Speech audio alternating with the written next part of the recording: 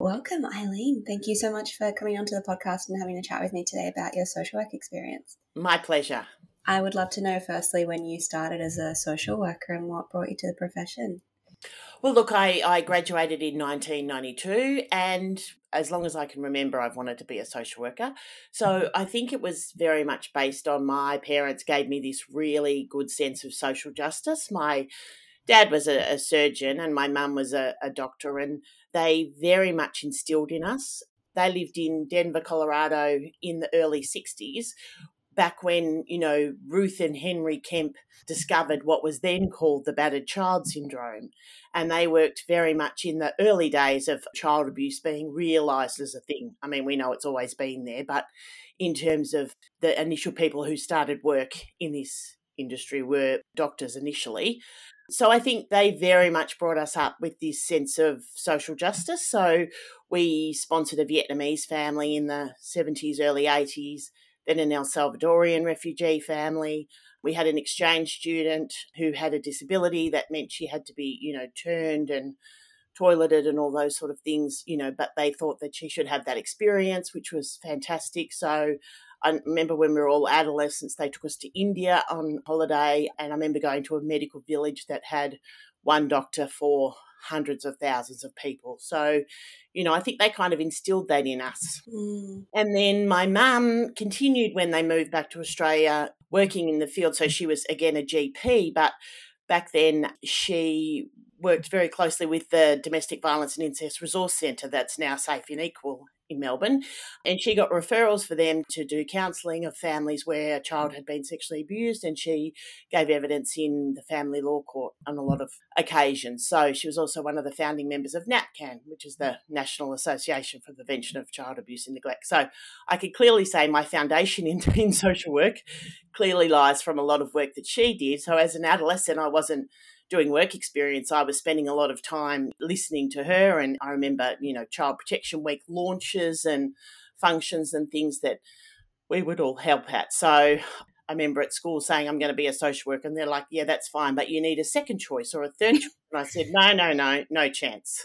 Wow. So you really knew from quite a young age what a social worker was and what the scope of work would be. Yes, absolutely. Which is somewhat unusual because a lot of people think, I just want to help people. I have this strong sense of social justice, but I don't quite know what that is. Maybe that's psychology, and often they'll start down that path. But it sounds like you went straight into social work out of school. Yeah, absolutely. And in fact, at the time in Melbourne, you could go to Melbourne Uni or Monash Uni and do a sort of arts degree and then go on to social work. And there was only one uni, which was then Phillip Institute and became RMIT, where you could go and do the full 4 years. And I was like, that's where I'm going because I want to do it immediately. I don't want to do something else and transfer in. Mm-hmm. And back then, were there 2 placements? Was that set up slightly different to 3, actually, yeah. So because it was a 4-year course, so the second year placement was a group placement, a project or something that you did together. So a group of us worked at the Salvation Army, actually, doing a resource for young people. So we had to go around and visit all the local services and, put together a resource document. Yeah. So that was quite good. And then I actually ended up doing some part-time work for them in their drug and alcohol program. They had camps and things. So that was a really good experience. And then my third year, I did a foster care placement, which again was really good because I thought that's kind of where I want to go. I want to work with children particularly. And then my final year was at the Royal Children's Hospital Centre for Adolescent Health, which had only just opened back then, which is now a really good centre for young people. So I did some sort of research there about young people with chronic illnesses and their access to services. So there were 3 very different placements, and I'm glad I went to 3 very different places. And I would encourage, social work students who are listening to do the same, because I think even though you know what you wanted to do, and I knew what I wanted to do and have done it for 30 years, it's so good to have those multitude of experiences.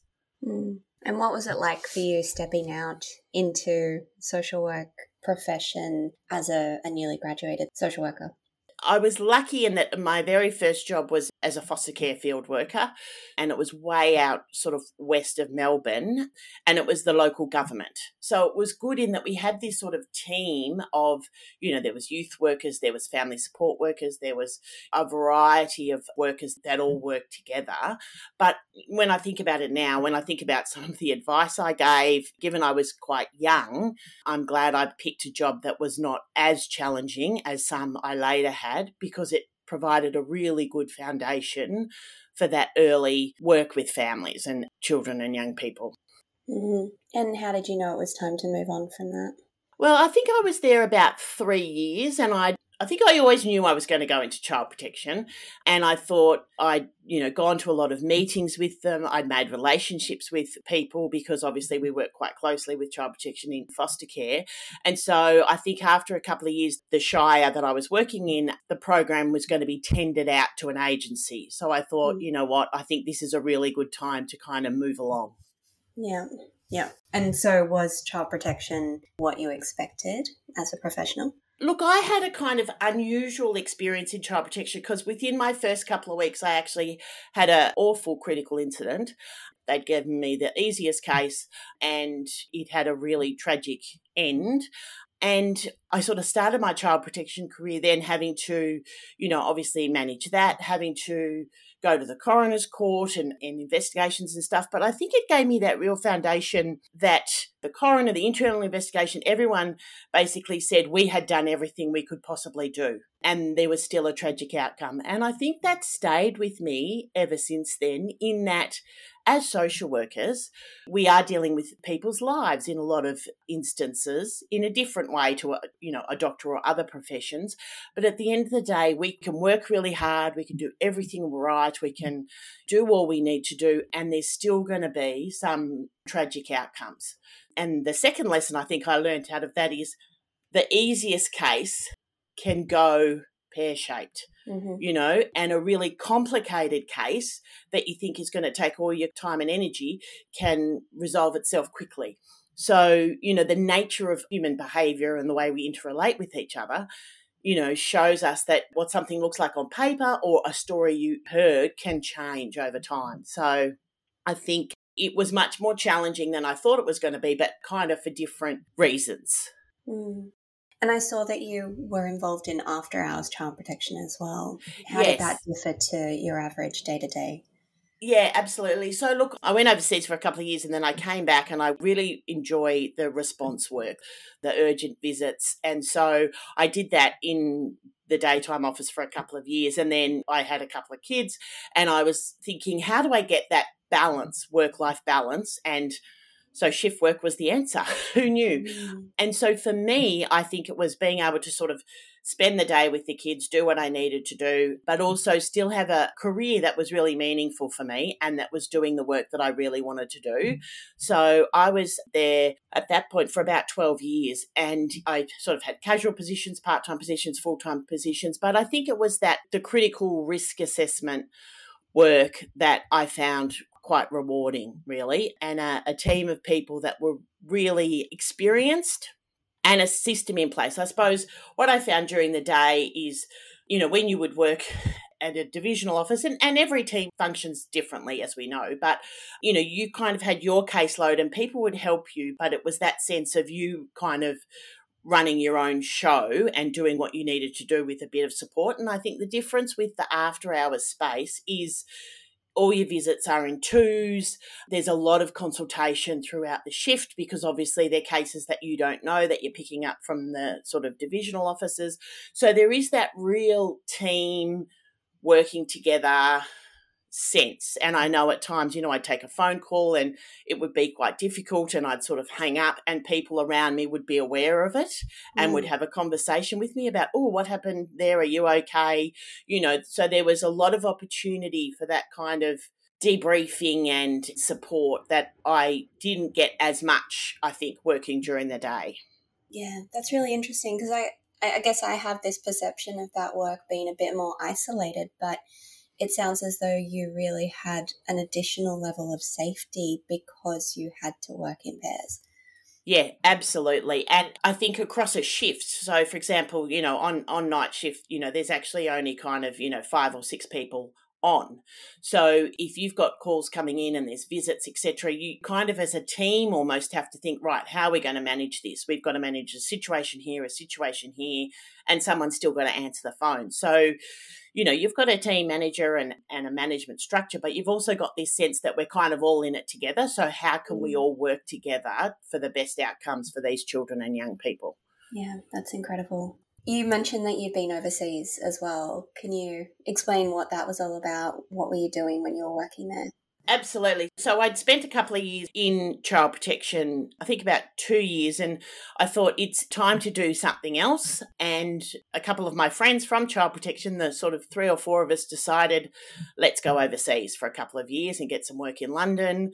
I was lucky in that my mum's Scottish, so I was able to stay as long as I liked. And so we all went over, and I had 2 social work jobs there. And the great thing about the UK is the locum system, where you can, work for a couple of months and then travel, and a couple of months and travel, and that's very much what I did. Well, back then, this is the 90s, things could have changed since then. So they were very much children and families teams. So you dealt with adoption, disability, child protection, children in need of extra help and support, so it was much more generic social work, still with children and families. So I worked in 2 particular boroughs that were very different. The first one was in Hounslow at the office in Feltham, and it was very much a poor suburb, but it also had like a significant proportion of racial violence, which is not something that I dealt with before, where, rocks were thrown, fires were set, like it was quite dramatic. And I hadn't had that experience here up until then. So it really gave me this sense of, the way people behave with each other and the impact racism has on people. So that was a really good learning experience for me. And then after that, I went to the Royal Borough of Kingston, which was a different sort of demographic, but again, doing children and families work. And there's still sort of some cases that I had when I was over there that taught me really important things about the way we work with people. So I was there for 2 years. So it was a really good experience. And seeing how another jurisdiction works, I suppose, totally different legislation, and they seem to do a lot more assessments. Well, I did a lot more assessments when I was there than I did here. Mm-hmm. What an incredible experience for you. What made you decide to come back to Australia rather than stay where you were? Well, I think I'd sort of done all the travelling I wanted to do, although you can never say that, can you? But I'd done a lot of travelling. I'd been away for a couple of years. And so I think I knew I thought I'd go for 6 months or a year. So I lasted for 2 years. I am a bit of a homebody, and I do like, I'm quite close with my family and what have you. So I think it had just run its course, and I came back just before Christmas. I think one Christmas away was enough. And so I wanted to come back for the next one. And I actually, that year, a couple of my sisters got married. So it was time to sort of come back and engage in the family thing, I think. Yeah, that makes sense. And what were your roles when you came back? You had the child protection role. What came after that? Well, when I first got back from overseas, I actually got a job with McKillop Family Services in specialised home-based care. So it was, I suppose I'd been doing foster care previously, but this was, for children with more complex issues. And so the families were provided a little bit more support and guidance. So I probably did that for about 12 months, and then the drawback to child protection was there, and so I went back and worked in a divisional office for about 4 or 5 years until I started having babies. Had a couple, and then I went back part-time as back then they don't have them now, but specialist infant protective workers. So it was working with families where there's a baby under 2 and looking at the significant risk factors that apply to, more vulnerable babies. And so it was, a mentoring role where you'd work with the allocated worker or provide extra consultation and advice to allocated workers. So I actually really enjoyed that, and focusing on the sort of risk assessments that come, with infants. But I suppose for me, it was always a struggle to get, I wanted that work-life balance, and I don't think I had to fight tooth and nail to get that sort of part-time position. And so when I had my third baby, it was a bit like, I don't know that I want to do that then, which is what drew me to after hours, because I wanted that work-life balance, and it was hard to get. I still don't think we do well with that in the social work profession. I think because demand for service is so high, I think we just aren't able to, find that mix, or management and organisations can't seem to work out how that works, which is, then I ended up at after hours child protection. Was it difficult doing that kind of work when you had toddlers of your own, infants of your own? Yeah, look, it was, but I suppose it also gives you that extra insight about their care need and their vulnerability. And I certainly think that my work changed in different ways when I had kids. At times, yes, it was harder, although I've always been quite good with my kind of boundaries. But I think it does give you that insight. And I don't think you necessarily have to have your own children, but if you spend time with children, I think you then have a sense, or a different sense, about how demanding it can be and how dependent they really are on sort of everything. Mm-hmm. And what was the progression then from that after hours work to what you're doing now? Well, basically what happened is I had a friend who lectured at TAFE, and she said to me, you know what, you should maybe do your Cert 4 in training and assessment and do some part-time work. And it was sort of 2019 then, and I thought, you know what, the kids are all at school, it would be kind of good to have a mix where I do a little bit of after-hours child protection and, 1 or 2 days a week teaching. Maybe that'd be a really good balance. So I did my Cert 4 in training and assessment, and in late 2019, I got a job teaching in mental health and family violence at TAFE. Well, the family violence came a bit later, but in mental health and sort of community services, 3 days a week. And then, of course, March 2020, the world changed. Mm-hmm. And I thought, I've got all these kids at home, I can't really do child protection shifts. And the TAFE I was working at said, will you go full-time just for a month or two to get us over this, whatever this is? So I said yes. So I kind of left child protection. I never made the decision to leave. The pandemic hit and it happened, and I left. And I worked full-time at TAFE, and then COVID never went away and still hasn't. So sort of 3 years later, I was still teaching at TAFE. And look, it was a really good experience. During that time, I also did a graduate certificate in adult education and training, and it really got me excited about training and education. I think even when I was at child protection, I was like, we need some sort of a mentoring program. I've got so much knowledge and skills that could be passed on to the next generation of workers. But I think the problem is in frontline services, no one has time for that. There's too much work to be done. And so the sort of few years I was teaching, I was teaching about trauma-informed care, about recovery-oriented practice, about, all this sort of stuff it was actually really good for me to take the time out and really work through that theory and do a bit of my own research. And, in my graduate certificate, I had to do a research project. And by this time, I was teaching the accredited family violence training that the Victorian government had produced. So, and I was on an expert panel for best practice education. And I had a lot of, time to do that deep dive into some theoretical frameworks, but also some research ideas, some different models of practice. And that was actually probably came at a really good time. I'd sort of had all this experience and I could really cement that. And so at the end of last year, I was at a stage where I thought, this has been a really good experience, but it's time again to move on to something else. So my own practice was born. And that's Earlvention. And, I spent quite some time coming up with the name because I wanted it to really reflect what I was doing. So it's very much a mash of early intervention and primary prevention. So Earlvention. Because I think at the moment, frontline services are slammed. If you look at police, if you look at child protection, I'm actually back doing the odd shift at after hours and it's, really busy, and hospitals are flat out, family violence services are flat out. And yes, we probably need to put some more time and energy into that. But if we go back a few steps and if we really put some work into early intervention and primary prevention, I think we could make a difference. If you look at sort of, once someone comes to a family violence service, for example, the amount of work that they need to engage in, that the perpetrator needs to engage in, that the children victim survivors need to engage in, is significant in order for them to heal and recover. Can we not prevent some of this from happening? And, you know, I think, yes, we do have prevention services at the moment. There is money going into them. You know, governments are committed to it, but it's not working. You know, the number of women and children who are dying is not decreasing. The number of people accessing family violence services is not decreasing.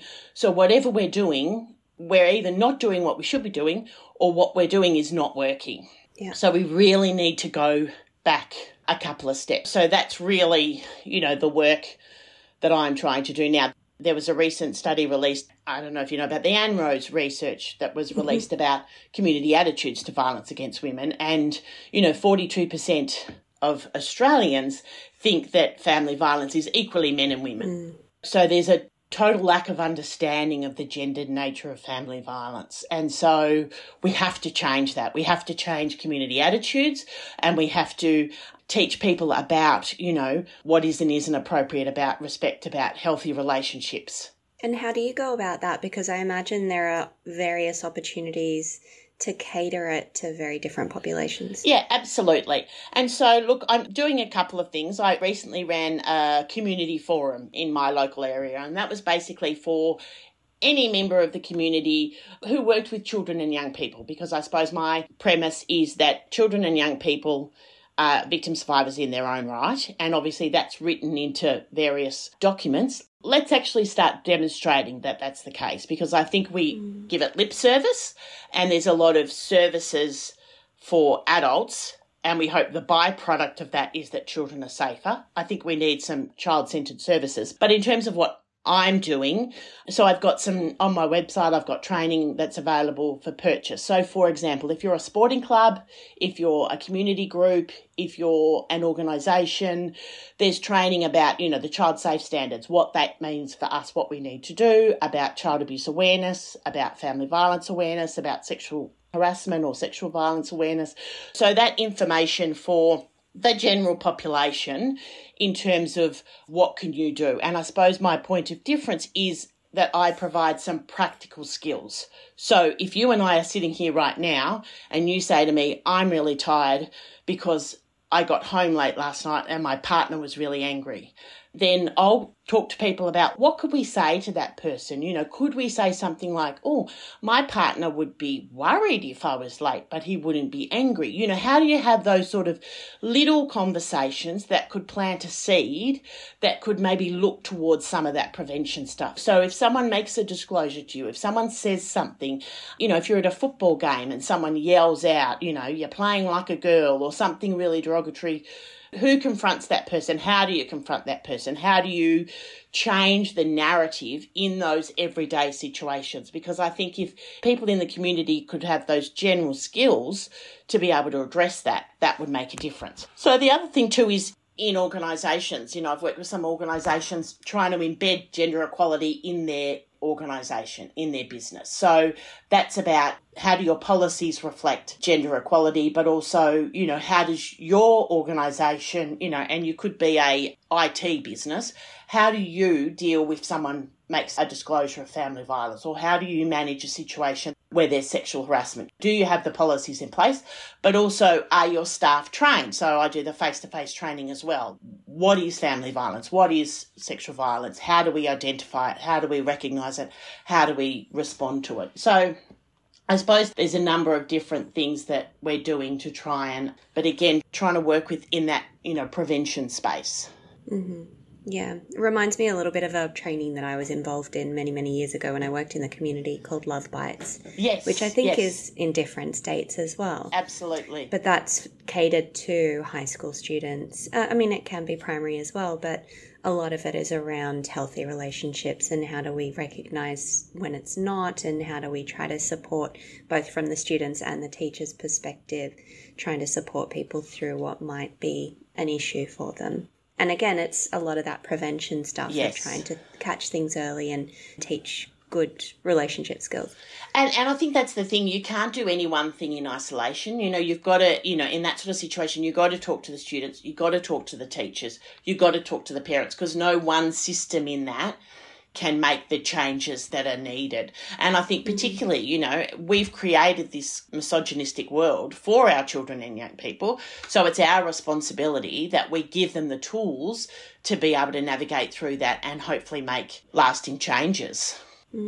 Are you delivering training with partners, with colleagues, or is this all something that you take on? Because that sounds quite exhausting. Yeah, absolutely. Look, it's exhausting, but it's exciting as well in terms of trying to make a difference. So I've partnered with, I've got a charity that I sort of support through my work. It's the Little Things community, and they make meals for vulnerable people. So that's been a really good experience. So I've actually got an event with them tonight. So I'm partnering with the charity, and we had the community forum. And I suppose in some senses what I'm doing is building a village of people that can tackle this. So I've got some peers who will do some training with me, depending on the demand. But also, the community forum that we held a couple of weeks ago was actually great, because there was a family violence service there was some teachers there was a couple of people from healthcare, and we had a speaker from the Centre Against Sexual Assault, so that was really good.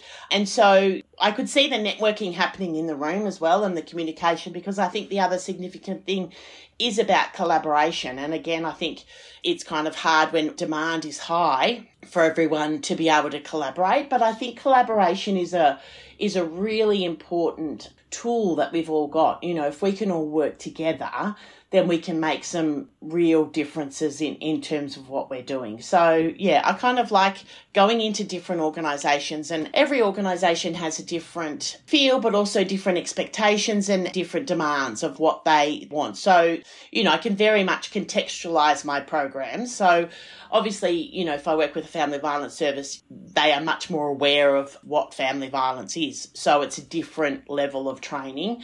So that is what makes it kind of interesting and exciting. And I can see that you're very good at multitasking, but that's probably something that your family experience has built in you, because, your parents were working, raising kids, supporting people that were sponsored to stay with you who really needed a lot of support. So that probably is something that you don't even think of. It probably comes quite naturally. Yeah, absolutely. And I suppose when you start your own business, opportunities come up, and they are constantly coming up, and it's like, what direction do I want to go in? And the responsibility I have is that I am building this, brand, for want of a better name, but I want Earlvention to be about prevention, to be about early intervention, to be about changing society, really, and community attitudes. So I suppose when I think about the work that I take on, I have to make sure that it reflects that and what we're trying to achieve. So I actually had the opportunity to speak in Wollongong. They had the National Domestic Family and Sexual Violence Conference, and that was actually really good to hear what other people are doing in this space, and I had the opportunity to speak as well, and that was a really enriching experience to be able to do that and to be able to connect with other people in this space as well.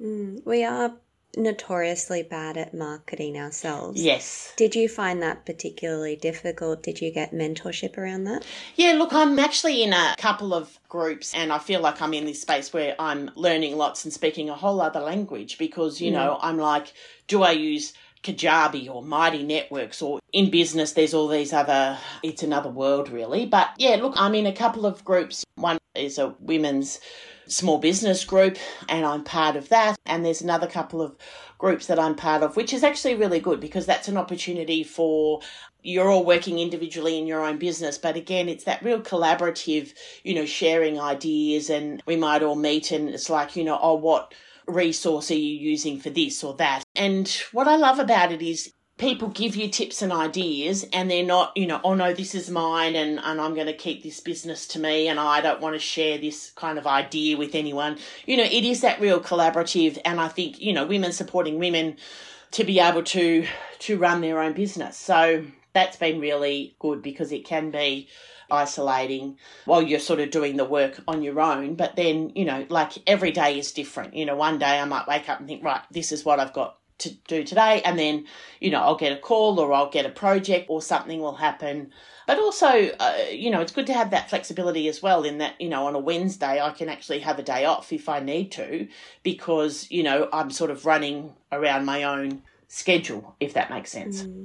Yeah, and I guess in a similar way, if you're able to bring in some of those networks to do training, if you've got a larger group and you need more facilitators, do you then get asked to reciprocate, to stand in for people if they need extra people to help with the training? Yeah, look, at times that can happen. Yeah, absolutely. And I suppose it's about, I'm very clear about where my expertise is and isn't. So if an organisation says to me, so I've done some work in the disability area, but not a lot. And I had a project recently that was focused on disability. So I brought someone in because I thought, well, I want this to be a really good piece of work, and therefore I want that expertise. So I'm more than happy, and I've got quite an expansive network to be able to do that, which is really good. And then the same, someone might say to me, I've got difficulty with this, etc., and I'm happy to pitch in and help there as well. And, I have been approached about another teaching role, but I don't, I really want to build what I'm doing now, not do that. I'm not saying that some days I don't wake up saying, maybe I will look at Seek and see what's around. But, I think I'm really focused on growing this, and it's great that I'm at a point in my career where I can do that, and I think it's got a lot to offer, and I think it's, it could make such a big difference if we could really get into that prevention space and actually really start doing some of that work. And you're being conscious of not spreading yourself too thin, which is very clever. Exactly. And I think you've just got to, because that's the thing that someone said to me, oh, why don't, have you thought about doing this? And I'm like, what a great idea, but I need to stay focused. Because there's, and there's a lot of organisations out there, which is fantastic, and they all do great work. So I want to focus on what I want to do and what I think is required. So other than not being able to be in 10 places at once and doing all the things that you want to do, what would you say is the hardest part about having started your own business? Because I've worked, in child protection, family violence, and some sort of frontline demanding roles, I've always had really good boundaries. I walk into the office, I do my job, and I walk out again, and it's all good. Yeah. Problem with starting your own business is at 3 a.m. you wake up with an idea and you think, oh, I've got to get up and write that down. Yeah. And I think the other thing too is, having worked in a very fast-paced industry, I'm sort of like, I'll sit down to start working on a project and I have this overwhelming sense that I've got to quickly get it done. And I think when you're developing training or working, you really need to take the time to work through things. I've done a lot of reading, I've done a lot of research, and I'll come across things and I'm like, I'm not sure how I feel about that actually. Do I agree? Do I not agree? And so the challenge for me is to slow it down and to absorb the information and think really carefully about how I want to present things, how I want to say things, and how I'll do them. So I think it's probably the challenge is to, shut it off overnight, but also to sort of slow things down, because it's about growing the right business the right way, not just taking everything that's on offer so that I make some money and that's that. That's not what this is about at all. This is about, building that village and making real change. And what would you say is the most rewarding or your favourite part about this work you're doing now?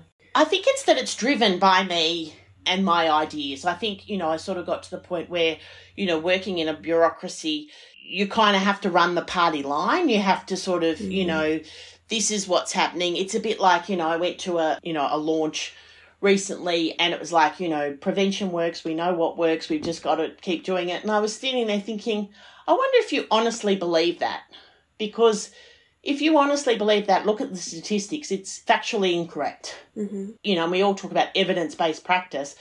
The evidence shows us that our current prevention strategies aren't working, because same number of women have died this year as they did last year, and there are more women accessing services in terms of family violence and sexual assault than there have been. So the statistics say something else. So I suppose what I like is the fact that I can say, guess what, everyone? Prevention's not working.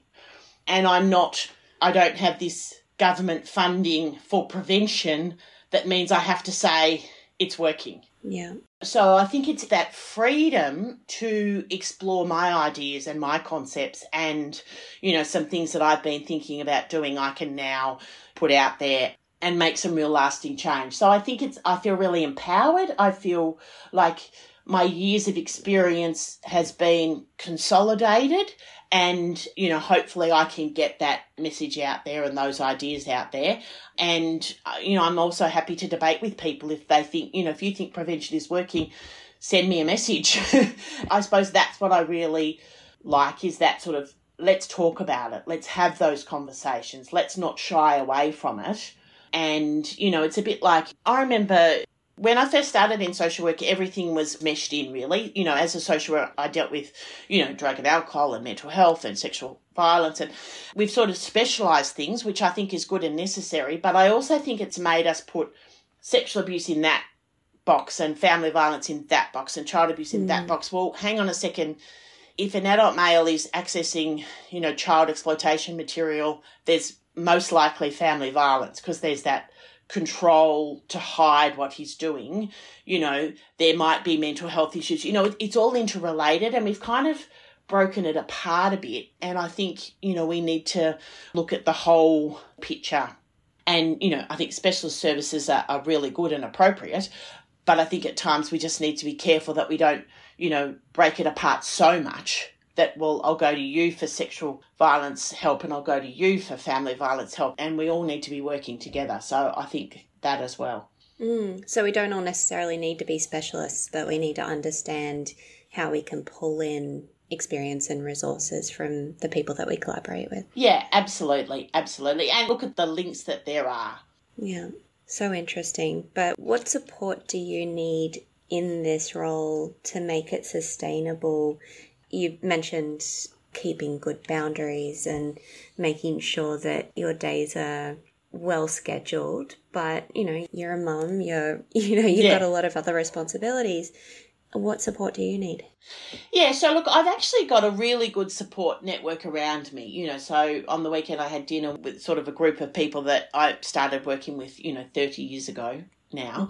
So I suppose I've got really good supports and really good networks, and I've got people that I can debrief with. I think the difference is that, if you work in an organisation, they'll have, EAP, or you'll have your peers, and they'll have that sort of support there.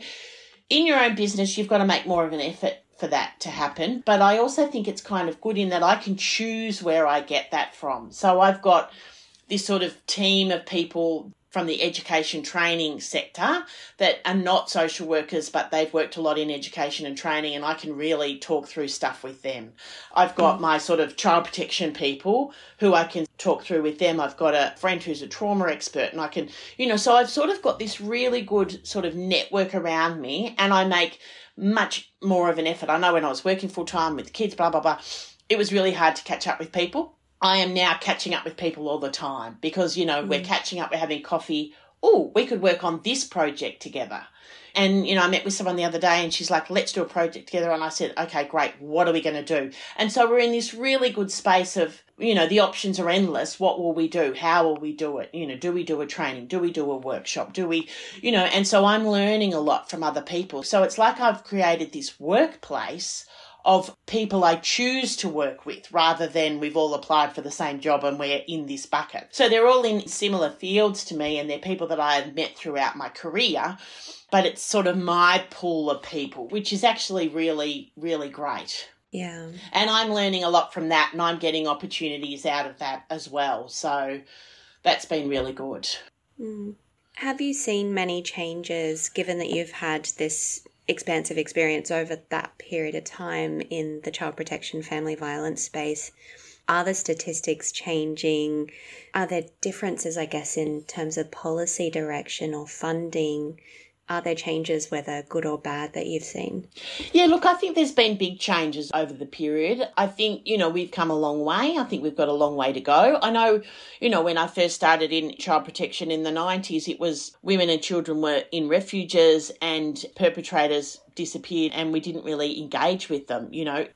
If they came to us, we would, but, it was pretty much you go there, and never the twain shall meet. So things have changed dramatically from them. I suppose I've had the benefit of, in child protection, I've worked with perpetrators, I've worked with adult victim survivors, and I've worked with children victim survivors. So it's given me a good overview, I think, and there are a portion of perpetrators who, have significant issues and, should be dealt with in the criminal justice system. I also think that there's a proportion that if a lot of work was done with them, then change would be possible. Probably not for the relationship they're currently in, because I think once, the power imbalance becomes so enmeshed in a relationship, it's hard to undo that. Not impossible, but it's hard to undo that. So if we did some really good work with perpetrators, their next relationship might be more equal. It might be too late for this relationship and it might be unsafe for this relationship, but hopefully they'll go on to have better relationships and perhaps even relationships with their children and young people. And I would hope for victim survivors that their next relationship could then be a more equal relationship and that they, get the support to sort of deal with that. So I think things have changed, but changes are made. We wouldn't have had coercive control discussion if Hannah Clark and her children hadn't have died in Queensland. I mean, yes, there was discussion before that, but it kind of takes these awful incidents for real change to be made. And, I was in my community forum the other day and I was thinking about, ironically, on my way there, on the radio, Tracy Chapman song Why came on. And that was, I think she recorded that in the 80s. Why is a woman still not safe when she's in her home? It's 2023. We know this. We don't need more people to die or there to be tragic incidents. We know that women aren't safe in their home. We know that this is a problem.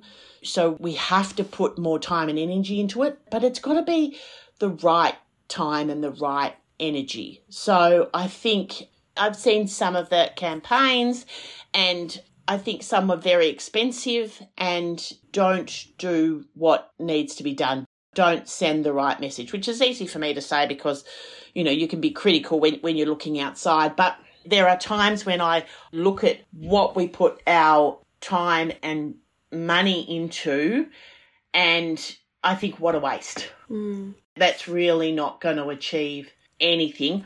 So if you think in the last 5 years, have you seen an ad about the prevention of violence against women?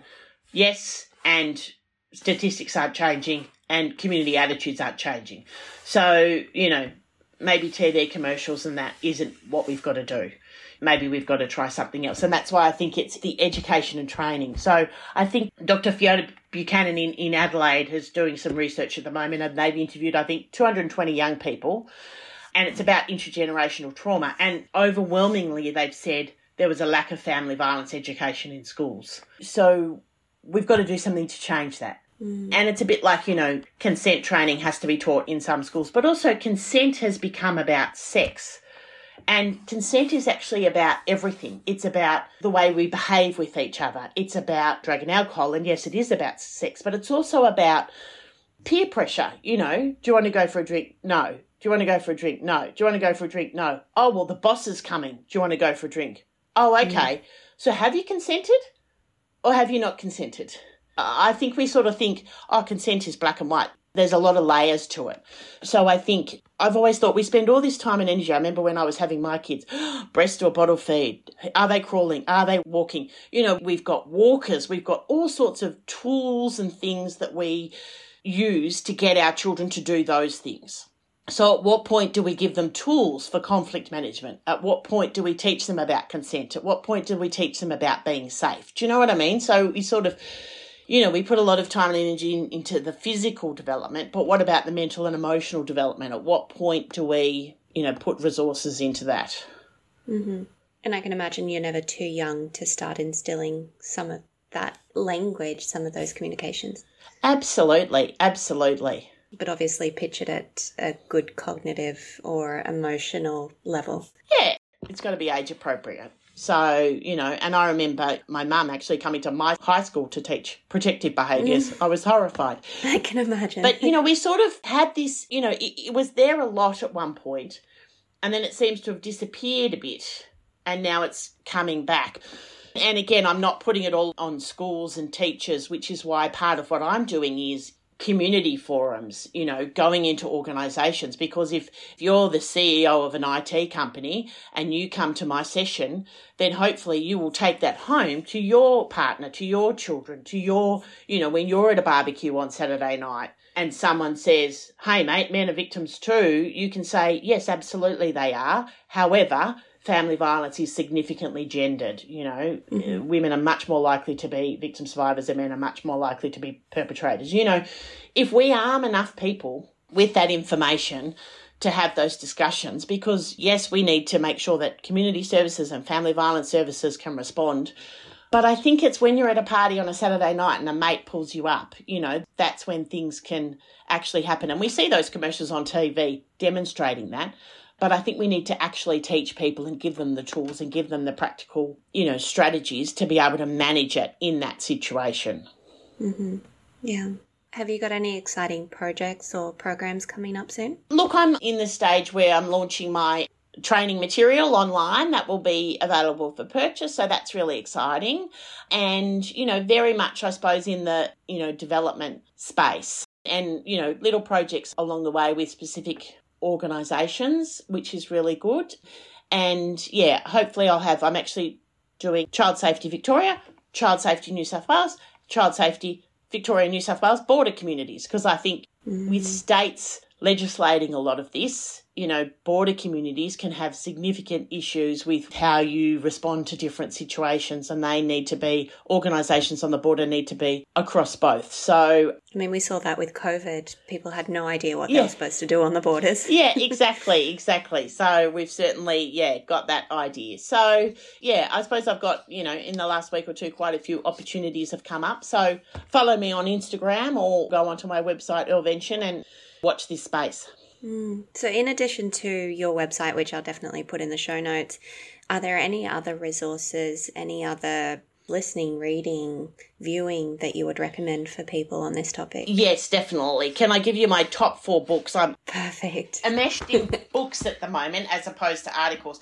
So look, the first one is Another Day in the Colony by Chelsea Watergo, and it's written by a First Nations person for First Nations people. But for me, it really, it says on the front, confronting, generous, moving and insightful. In terms of the First Nations people, this was a really, she's an academic at the University of Queensland, and it was a really, really good book. So look, I highly recommend it in terms of understanding First Nations. I suppose it was the way it was confronting for me. I sort of got to the end and I thought, oh my God, I am a white colonist, because, the opportunities I have had have been because of colonisation. My parents were able to buy land, were able to, educate their children, were able to do a lot of things. And so, I found it really insightful. So I think that's a must read. How Many More Women by Jennifer Robinson and Kino Yoshida, and that's very much a sort of international look at what's happening in terms of the law and how it silences women, and it talks a bit about, the Me Too movement and Johnny Depp, Amber Heard, but very much from what does this say about us as a society and what does this say about the laws and the laws of different countries. So it's good from an international perspective. The Whole Story, which is about investigating sexual crime and path to justice. And this is about Patrick Tidmarsh. And I remember he was working in the early 90s for the department when I was there. And it's a very factual account of his work has predominantly been with adolescents displaying harmful sexualised behaviour and adults who have sexually offended and child exploitation. And again, it's a really good book, and it's about getting the whole story and about not victim blaming. And why do we start our conversations with, well, what were you wearing? What did you say? What did you do? Why are we focusing on that as opposed to the perpetrator? And my final one is In Control by Jane Monckton Smith. So she was a police officer and then became a psychologist in the UK. And she's written about the 8-stage homicide timeline when it comes to family violence. And, it's really interesting. She's got lots of stories and lots of practical. And it's a hard read because obviously, it's talking about homicide. But even if I think about in terms of my, the prevention space, her sort of stage 1 is a history of stalking and control. Like, people's patterns continue. If you knew your new partner had a history of stalking and control, the difference that could make. and she talks a little bit about them looking at maybe making that public in some way. But I think it's about the biggest predictor of future behaviour is pattern and history. So, and that's again about if we can interrupt that pattern in history. And then stage 2 is the commitment whirlwind. And again, it's that, flowers, chocolates, let's move in together really quickly. And I think I see that in a lot of relationships. And I think, again, if we can interrupt that early, because then stage 3 is living with control. So that's when things really, and it's really, there's 8 stages, so there's 5 more that I haven't mentioned, but in those first 3, once you're at that point of living with control, to try and get out of that situation or the work that's required to then deal with that is actually quite significant. And, there is a lot of resources out there for people on the internet as well, and articles, etc. So, but they're my sort of top 4 books. I could go on and on, but I've spent the last couple of months doing a lot of research. So, do you get much of a chance to read anything that's not social work oriented? Yes, look. Just for pleasure? Yeah, look, I do like to read. I haven't sort of since I was last on holidays, and I think, I need to get better at that. I need to get better at having my sort of boundaries in place. It's so hard when your interests are in this area as well, though. Yeah, a lot of the podcasts and other things that I listen to are psychology, social work, anything nerdy to do with that. Yeah, absolutely. But I'm trying to sort of say, right, okay, 9 to 5, 9 to 6, whatever my day looks like, or I've got a function tonight. So I suppose it's important that I take some time off in between. I don't work on weekends at all. Well, unless I do a shift, but generally but sometimes. Yeah, but I kind of do. Yeah, so it is really hard because I think particularly when you're passionate about something and, I really want to change the way we see things, it's kind of, you want to pursue that. But I think self-care is important, and it is important to switch off a bit. Yeah.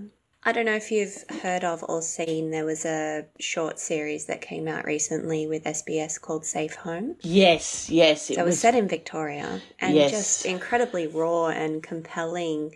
And, I had to eventually just turn it off because I would have just stayed up all night watching it through in one go. But I just, huge trigger warnings really for anybody. But I just feel like that's almost compulsory viewing for anyone studying social work or in any way interested in this area. Absolutely. Look, I think, while it was a dramatic representation, it was quite a real representation of how control occurs, how embedded things are in people's relationships, the struggle for services to try and keep people safe.